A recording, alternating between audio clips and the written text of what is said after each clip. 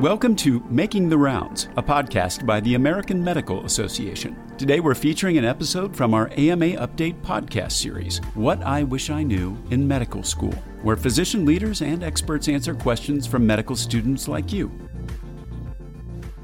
Hello and welcome to the AMA Update video and podcast. Today we have another episode in our What I Wish I Knew in Medical School series featuring physician leaders and questions from medical students. Before we get started, if you're a medical student and you've got a question, use the link in the description of this episode to record it and send it to us, and we might just use it in a future What I Wish I Knew in Medical School episode. So get going. But today, I'm joined by Dr. Ilse Levin, an AMA trustee and board-certified internist and epidemiologist, as well as a hospital-based physician for the Mid-Atlantic Permanente Medical Group in Silver Spring, Maryland. I'm Todd Unger, AMA's Chief Experience Officer in Chicago. Dr. Levin, thanks so much for joining us today. Oh, thank you for having me. You've said that you've had a non-traditional journey into medicine. Why don't we just start by talking a little bit about what your road looked like? Well, after I completed an undergrad degree in marine biology, I decided to up and move to Australia, where I studied public health and tropical medicine. And that is where I had a pivotal change in my life. I had this amazing opportunity to work with the World Health Organization studying lymphatic filariasis in Myanmar.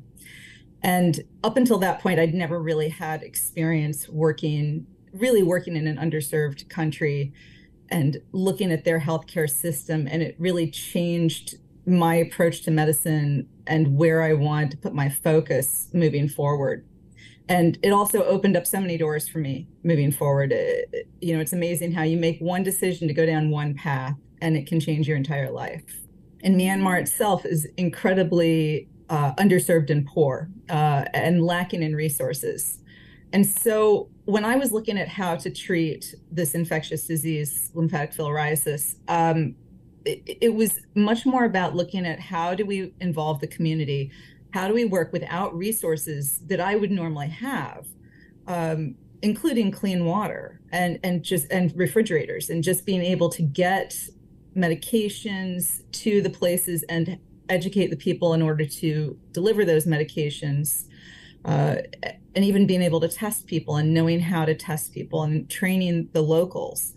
It wasn't a place where the resources and the infrastructure were in place. And so I really had to learn to think differently than coming from the US and Australia, where the resources and the infrastructure were so different.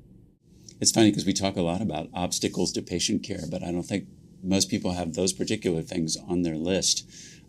You recently gave a presentation to a group of students and you talked about what you thought you knew about becoming a doctor. I'm curious how that differed from the reality of it. When I started down the road to medicine, I thought about it a lot as black and white. You learn, you study, you understand how to treat something, and then you treat it. And what I found was the art of medicine is so much more involved than that.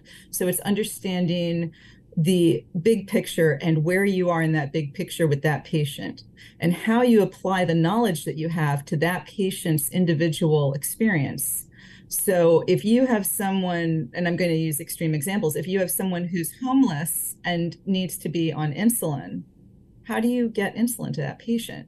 And if you have someone, let's use COVID as another example. In the beginning, we didn't have tests that would tell us that someone had COVID for about a week. And so we had to figure out, well, what are the patterns that we're looking at?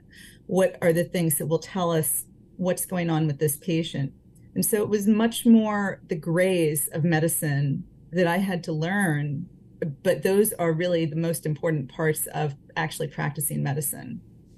Dr. Levin, you're a DO, and I'm curious, what made you make that initial decision to pursue a DO instead of an MD?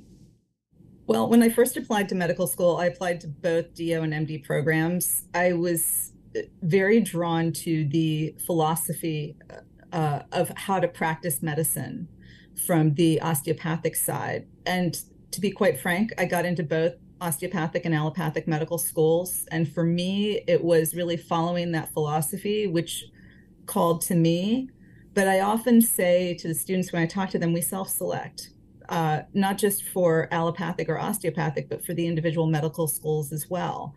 There are things about those places that call to us. And I think that's something that we should own and be proud of.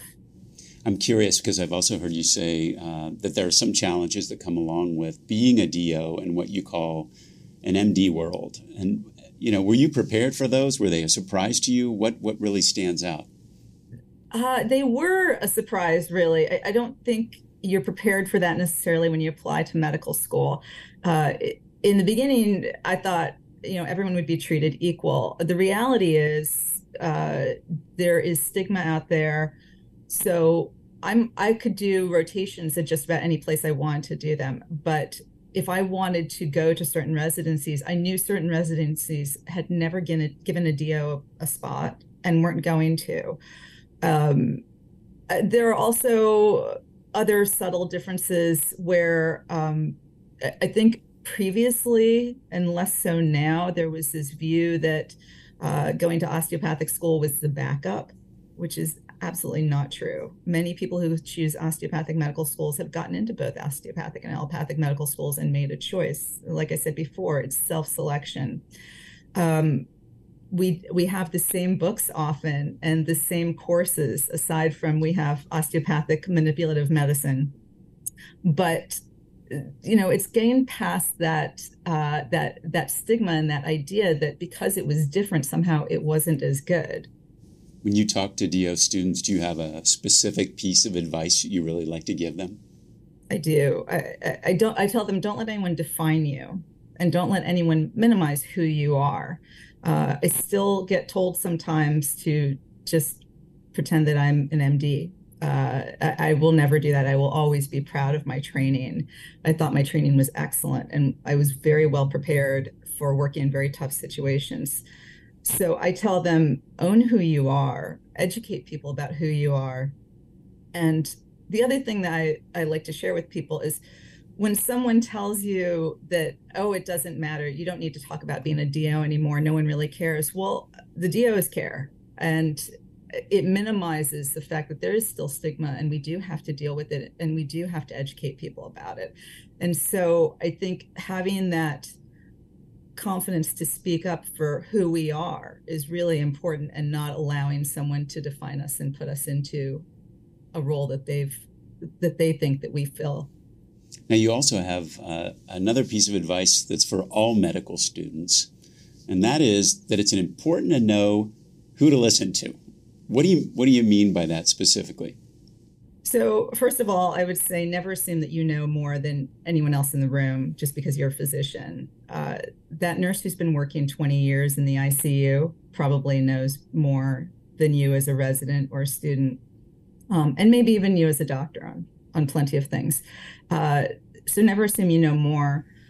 Listening to family and friends when they tell you something about a patient, they're going to know the patient better than you will. And they may see those subtle differences. And then most importantly, listening to your own instincts. To me, that has really been vital in learning how to be a good physician, because sometimes you will subconsciously see things and note things that you're not really aware of, but they will lead you down the correct path. So always listening to your own instincts about something. Now, one other very particular part of your journey is, of course, is being a physician leader and being an advocate, which you really speak about how important that is to do, really advocating for your patients in and outside of the exam room. Why is that so important, and where should medical students begin? We have a frontline voice, and we have a frontline voice at different points in our careers. And that's really vital. And that's why the medical students' voices are so vital, because when you get out of medical school and you've been away for 20 years, you may not see the same things or remember things in the same way. The business side of medicine may become more important to you. And this is the beauty of the AMA, is having representatives throughout the course of the medical career, all the way from medical school through retirement, because that perspective changes over time. But each of those perspectives are really vital to how we keep healthcare functioning and moving forward and evolving.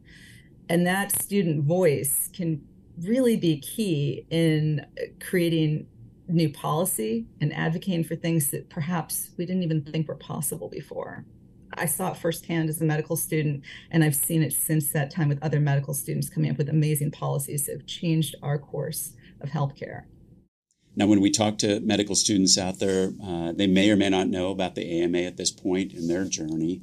And we talk about how important the AMA is in supporting them as medical students, but also protecting their future as physicians. Any final thoughts on why you encourage somebody to become part of the AMA? I think every student, every physician should be a member of the AMA, because the AMA represents all of us. That being said, and I will always say this to DOs, they need to stay members of the AOA as well. So members of the AMA, absolutely. We need a voice. We need to be heard. And that's for all physicians, all students, and for DOs, the AOA, along with the AMA. Dr. Levin, thank you so much. I know medical students, when they see and they get a chance to listen to you, I can just see the wheels turning in their minds. They love so much hearing from you. It's really important that all physician leaders out there provide that kind of encouragement. So thanks again. And medical students, don't forget to use the link in the description of this episode. We want to hear your questions. Send them to us and we will answer them.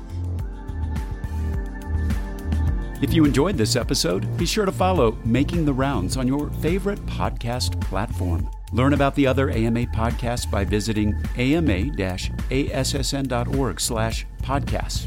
Thanks for listening.